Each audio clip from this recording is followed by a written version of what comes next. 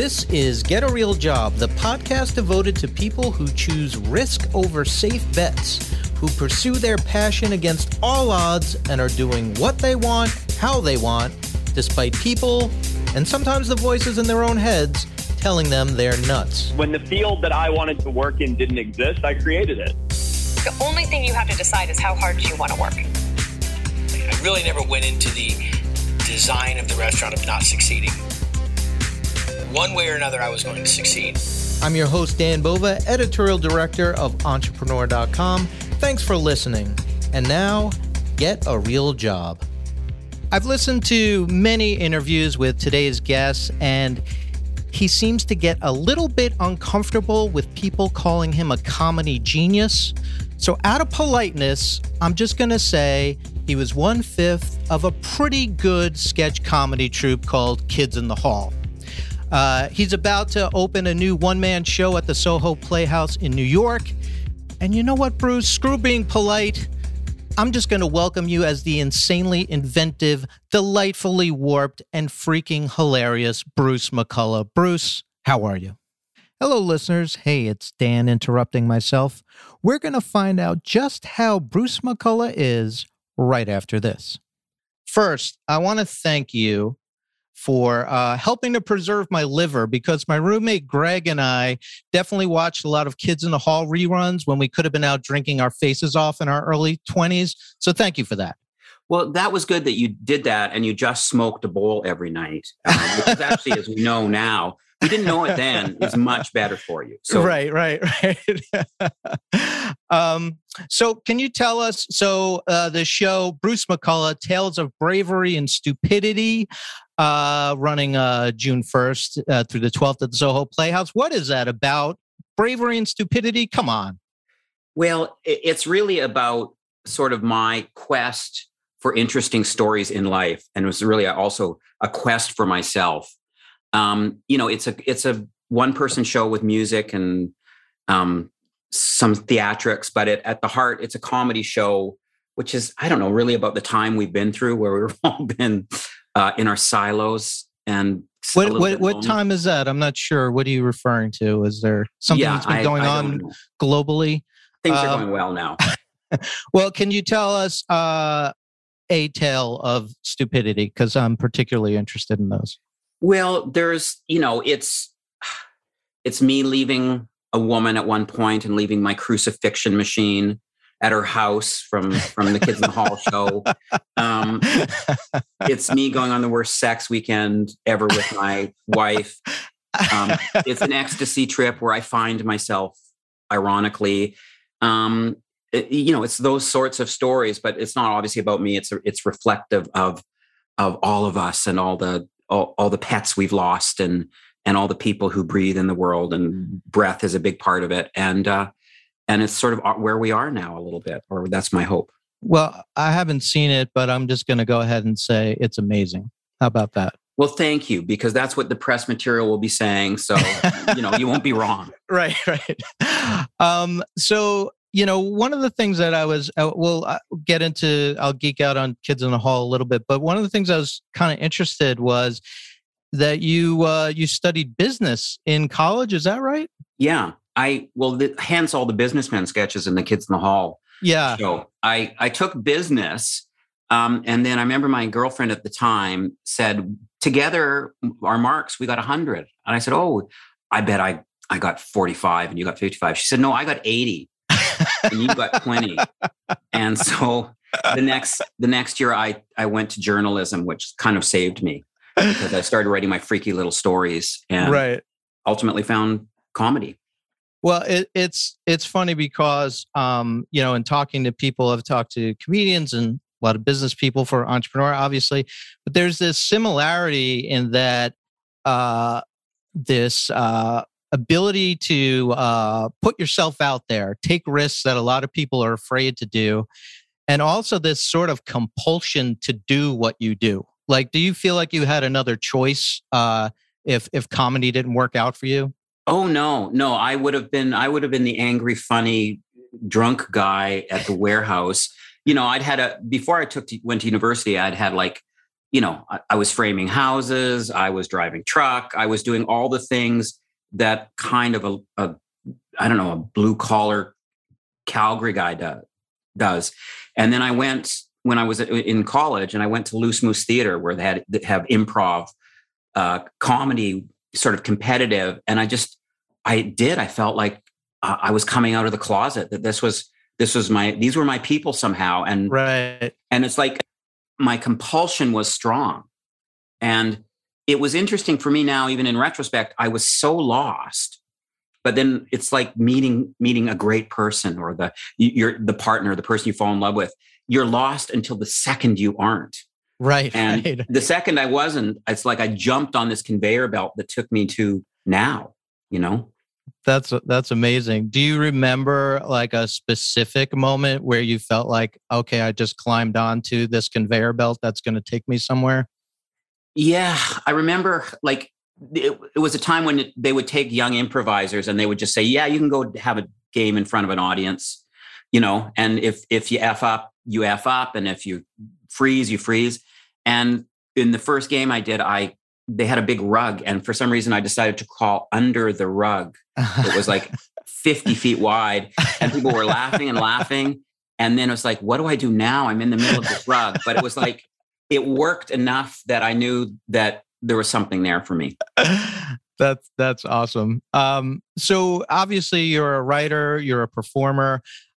Is there one side of that you are really drawn to? Do you like both things? Is it happening simultaneously for you?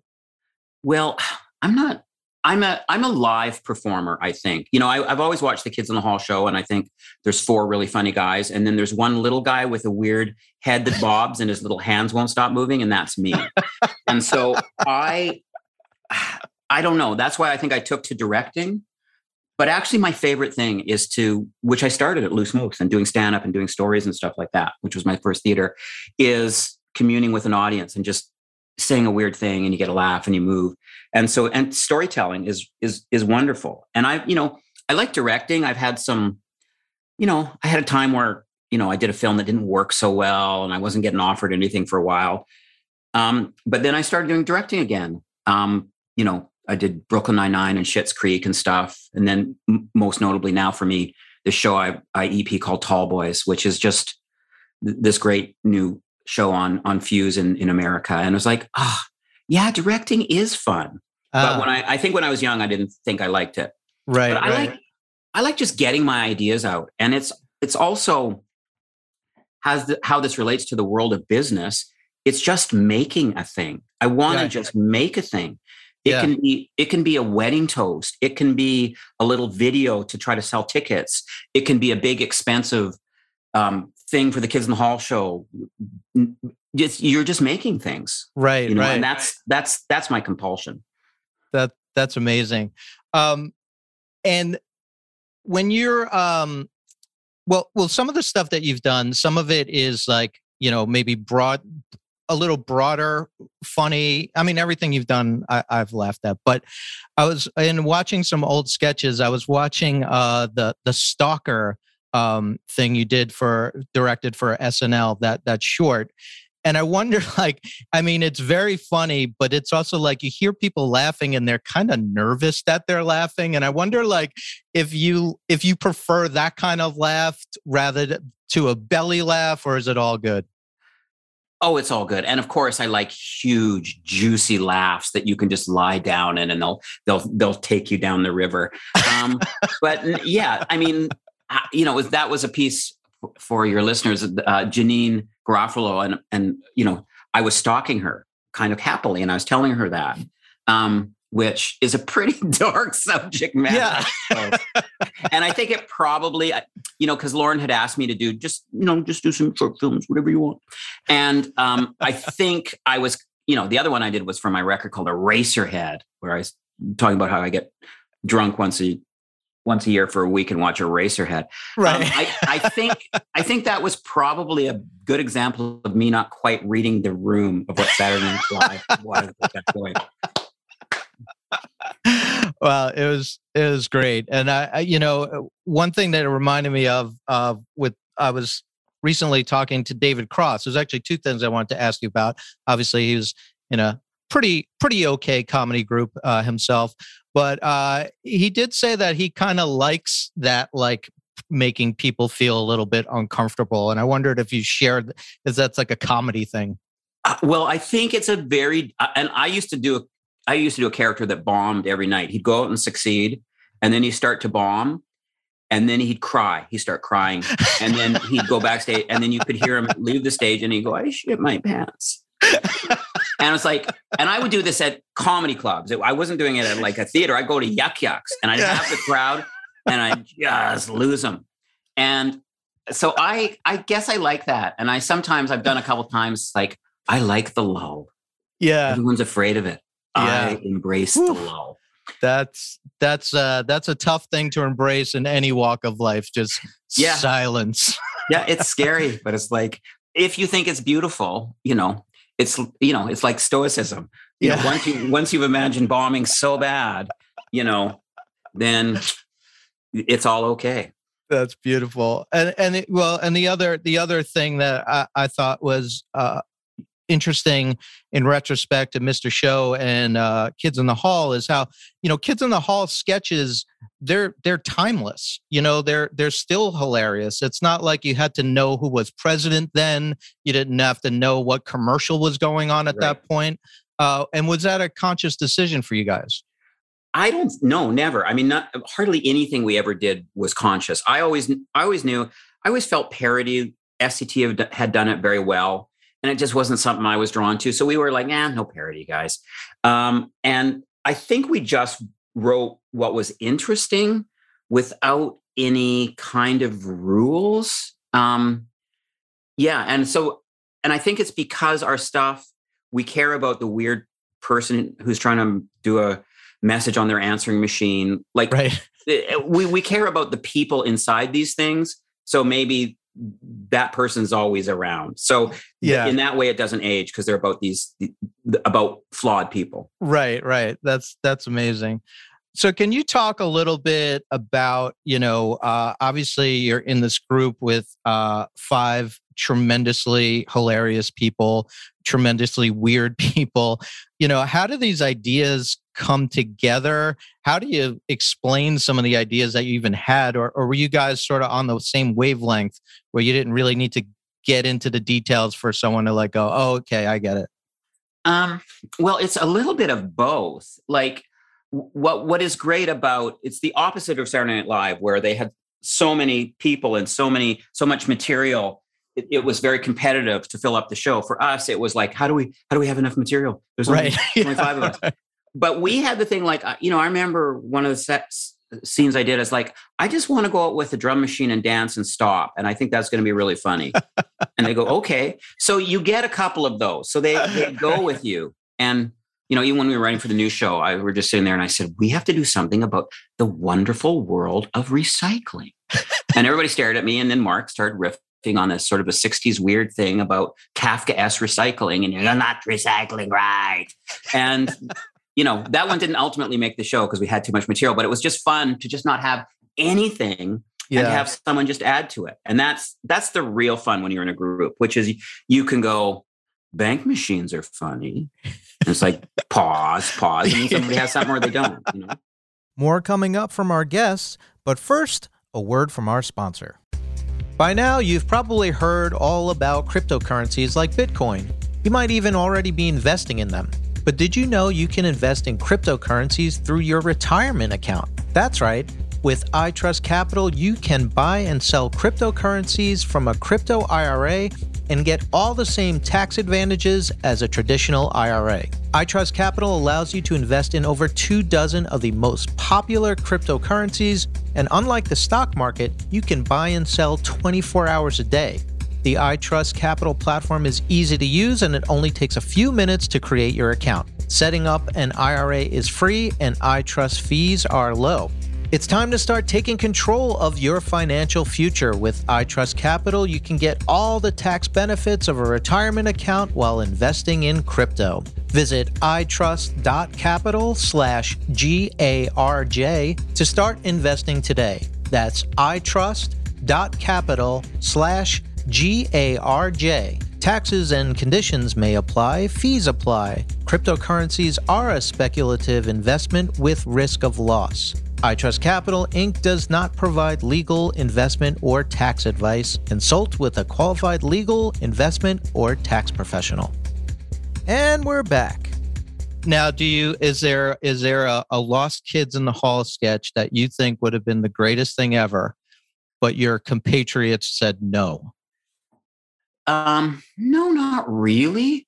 I remember Dave wrote a really funny sketch about farmers who had invented gigantic food to feed the world, and no one would eat it because it was freak food, because it was like strawberries that were 30 feet high and stuff. So I regretted that I hadn't said, hey, we should do that one. But no, I don't. I think I got lots of good stuff in, quite frankly. Yeah. They should put less of my material in the show, is the truth.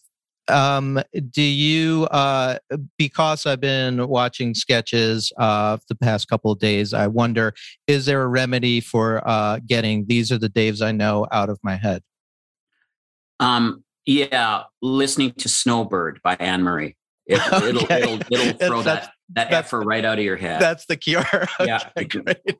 Little snowbird, take me with you when you go. These are the Daves I know. No. Little snowbird. For those of you who don't know exactly what I'm talking about, just go on the old YouTube and look for These Are the Daves I Know, and you will know what I'm talking about. So when you approach, how do you approach like your own? You talked about directing, Schitt's Creek and all these like super iconic shows, but how does the approach change, or does it when it's like your material versus this is something someone else wrote and something someone else is going to perform?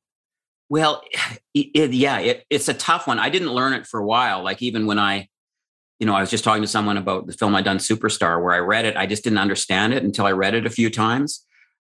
So the things you create, exactly how they should go. But when you're doing something like Schitt's Creek, you're kind of working for them and you have to fold in a different way. So it's like some jobs you're the boss, some jobs you're the sidekick, some jobs, so each thing you do, it's like at a party, like some person's really talkative, you'll get quiet. Some person's really quiet, you'll get a bit more talkative. So I think each situation tells you if you're open and confident and instinctive how to handle it. And so it's really a case by case basis. So is it like a prison scenario? Do you walk in and punch the biggest person in the room to set your dominance? Never. When I was a young filmmaker, they'd say, well, you got to show the crew, you know what you're doing. And it's like, no, you don't. Like, you just have to be kind of competent and kind to people and articulate. Like people just want clarity and they want to go, hey, can we rehearse now? Like, so it's, I think that stuff about leadership, which is what I love about the phase we're in, is like, you lead from behind. You ask your young compatriots for their ideas and their spirit. And that's something it took me a number of years to know that, hey, maybe somebody else has a great idea. And in fact, that could be someone in the troupe, or it could be someone who's driving you to set. So now you're about to embark on this one-man show. That sounds like a workout, doing that night after night. How do you get yourself ready for something like that?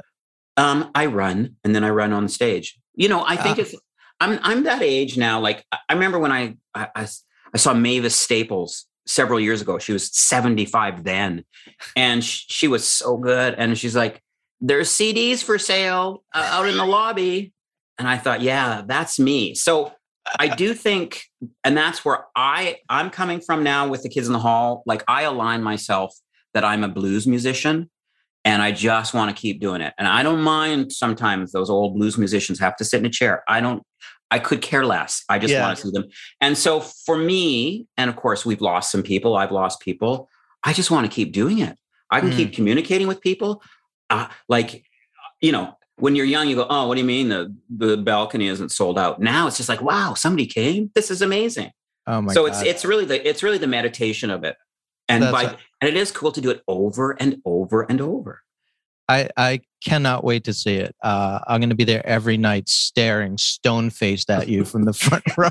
Yes, don't worry, I have security. Yeah. And speaking of weirdos, though, the Kids in the Hall was, and your comedy since it definitely has an offbeat bent to it, and I think people who really gravitate towards it might also share some of that weirdness. Do you appreciate the weirdos who show up for these things? Without question. It's like I say in my show, outsiders, there sure are a lot of us. Right, right. And at first I was scared by people who wanted to talk to me and stuff, because it's like, I'll leave it there. And, because before the show hit, I'd love to go to a bar and play some jukebox and have a bourbon and just write. And then after the show started, I couldn't, because people say, why is that Bruce McCullough? So lonely, alone. And so it took me a while to realize, when I started doing shows and I would go up and our fans would come up and they'd go, I was young and fucked up and I watched your show and it was the only thing that in my little weird town that made me feel, so once I start hearing the stories of the people and some two wonderful people who've driven 7 hours to see you and they had a struggle in their lives. And, yeah, I didn't get that at first. And that's kind of the gift that I feel now.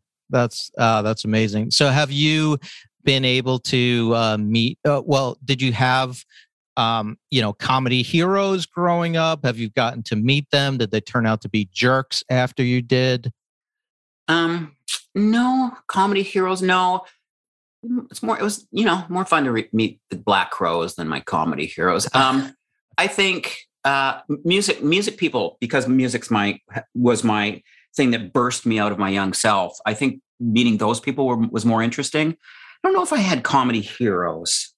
I respected the generation that came slightly before me. Bill Murray and Steve Martin kill me. But no, meeting them never was important to me for some reason. And is there anyone out there now? Is there anything that you're watching that you just are just in awe of that's really kind of blowing your mind? Or does everything suck? No. And in my own show that's now on Fuse, Tall Boys, it's this great BIPOC sketch show that's regenerated and energized me. And partially doing that show made me want to do the kids again, because it's like, wow, sketch comedy. It's really fun. It's really hard.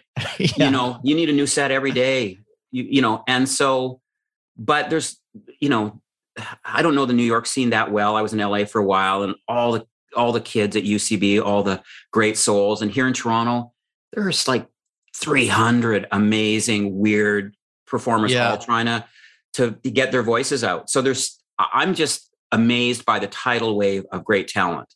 And of course, maybe partially we helped by going like, hey, you can actually be a nerd and can be a job, because there was 12 people doing it when I was doing it. And now there's 1,200 or 12,000. So this is all your fault. It is all my fault. Are your kids drawn to this life? And if they are you happy or sad about that? My son, it was funny because before this, Tall Boys went 3 seasons. He used to call me Mr. One Season because I did a couple thlike that only went 1 season. And so he's got that sort of caustic thing. Yeah. And he'll want a couple of the Tall Boys things, a couple of things he won't. He likes the Tiny Meat Gang and like really kind of more, I don't know, odd, non sequitur. I love non sequiturs, but the odd little TikTok stuff. Yeah. So, but I think we might get him there. Are you? Do you dabble in that world? Have you been tempted to go into the social media realms, or? Nah, I don't know. I'd love that you have a podcast, but I just never thought that that's what I wanted to do, or I didn't want to try to. What do you do on the YouTube thing? Like it just didn't seem like the right outlet for me. I could have, but I just didn't. Yeah, well, I just wonder because, you guys, and you craft these well-crafted, like super funny and edited to perfection kind of things. And then, someone on TikTok like makes a goofy face and does a silly dance and it gets like 100 million views. Like, I wonder if that drives someone who actually creates good things crazy. No, I love it because I'm a punk, right? Punk music was all about, we don't need a deal at Atlantic. We can do it ourselves. Yeah. I have a friend who we were trying to develop a TV show for a while for him. And, he probably made $20,000 in 2 years developing it. And he makes $50,000 a month now by doing the thing that he wants to do. So, yeah, I have a friend, Julie Noki, who is a pal of mine, and she's a YouTuber, and she just does her own craft and makes her own things. So I love that they've taken back the tools, and sometimes it's stupid, but it's fun to watch like a bird shit on someone, or someone's pants to fall out, or just the weird, like they're dressed as a Smurf and then they cross the road and they go fancy. Like I love the weirdness of it too, right? And are you I can imagine the thoughts that are swimming around in your brain. Are you like, do you carry a notebook around? Are you writing this stuff down, or does it just spur the moment when you're ready to create something? There it is. I have 40 tartan notebooks from the Kids in the Hall days with my scrawls and stuff. And even when I couldn't afford it, I had a writer's assistant who he or she would come over and I would just babble a bunch of stuff. But now it's about just being in a space where you go, okay, at 10, we're going to try to write some stuff. And then so at 5 after, you're trying to do something. So I think it's just finding the place to let your brain do it. Is there something that you've done over the years or even recently that you feel like you could watch it 100,000 times and it'll make you smile every time? Oh, the comedian me wants to say, the children I've created, just to watch them, so beautiful. No, I don't love watching my own work, Oh, you're missing out, Bruce. No, we did a screening of Superstar, a film I directed a couple years ago. And it's like, wow, this is pretty good. I haven't seen it since I finished it. It's never been my thing. Even though when you're making it, you've got to obsess with everything and then you just push it off. I mean, I can relate in a very minimal way just because I'm here recording a podcast and I can't stand the sound of my own voice, but it's amazing to meet someone like you who's just like so great. And I would like you to watch yourself because you are goddamn funny. Well, thank you so much. So this show, Tales of Bravery and Stupidity, it's running from June 1st to the 12th at the Soho Playhouse. I guess my big question to you is, should people come? Well, it's funny. When I was doing the Kids in the Hall series, I was such a punk that when we did promos, I couldn't say, watch my show. Because so I'd stand there like a little punk and the other guys would have to say, watch my show, see me. I have done this show a few times as I'm developing it. I think it's a pretty nice, healing and hilarious. I think it's a nice event for people to commune together at this moment. And they're in fairly capable, if tiny, hands. Well, I mean, I don't know if we could end on a better note than that, tiny hands. But Bruce, sincerely, you have created some just amazingly enjoyable and things over the years and just brought a lot of joy to me personally, but to millions of people. So thank you for that. And I cannot wait to go see your show and boo if I have to, because I'm honest. Boo if you have to. And if we get into a fist fight, we do. Thank you for your time, and I appreciate all your kindness. You got it. All right, man. Really, really great talking to you. This is a keeper. This is great. So thanks so much, and I hope I'll talk to you again soon. See you there. Okay, man. Thank you. That's our episode, folks. Hope you enjoyed it. Get a Real Job comes out every Tuesday, so be sure to subscribe to us on iTunes, Stitcher, Google Play, or wherever you harvest your favorite podcasts. Leave us a review, give us a share. Don't make me beg, people. Go to entrepreneur.com for new episodes of this and to listen to our other great podcasts. Thanks.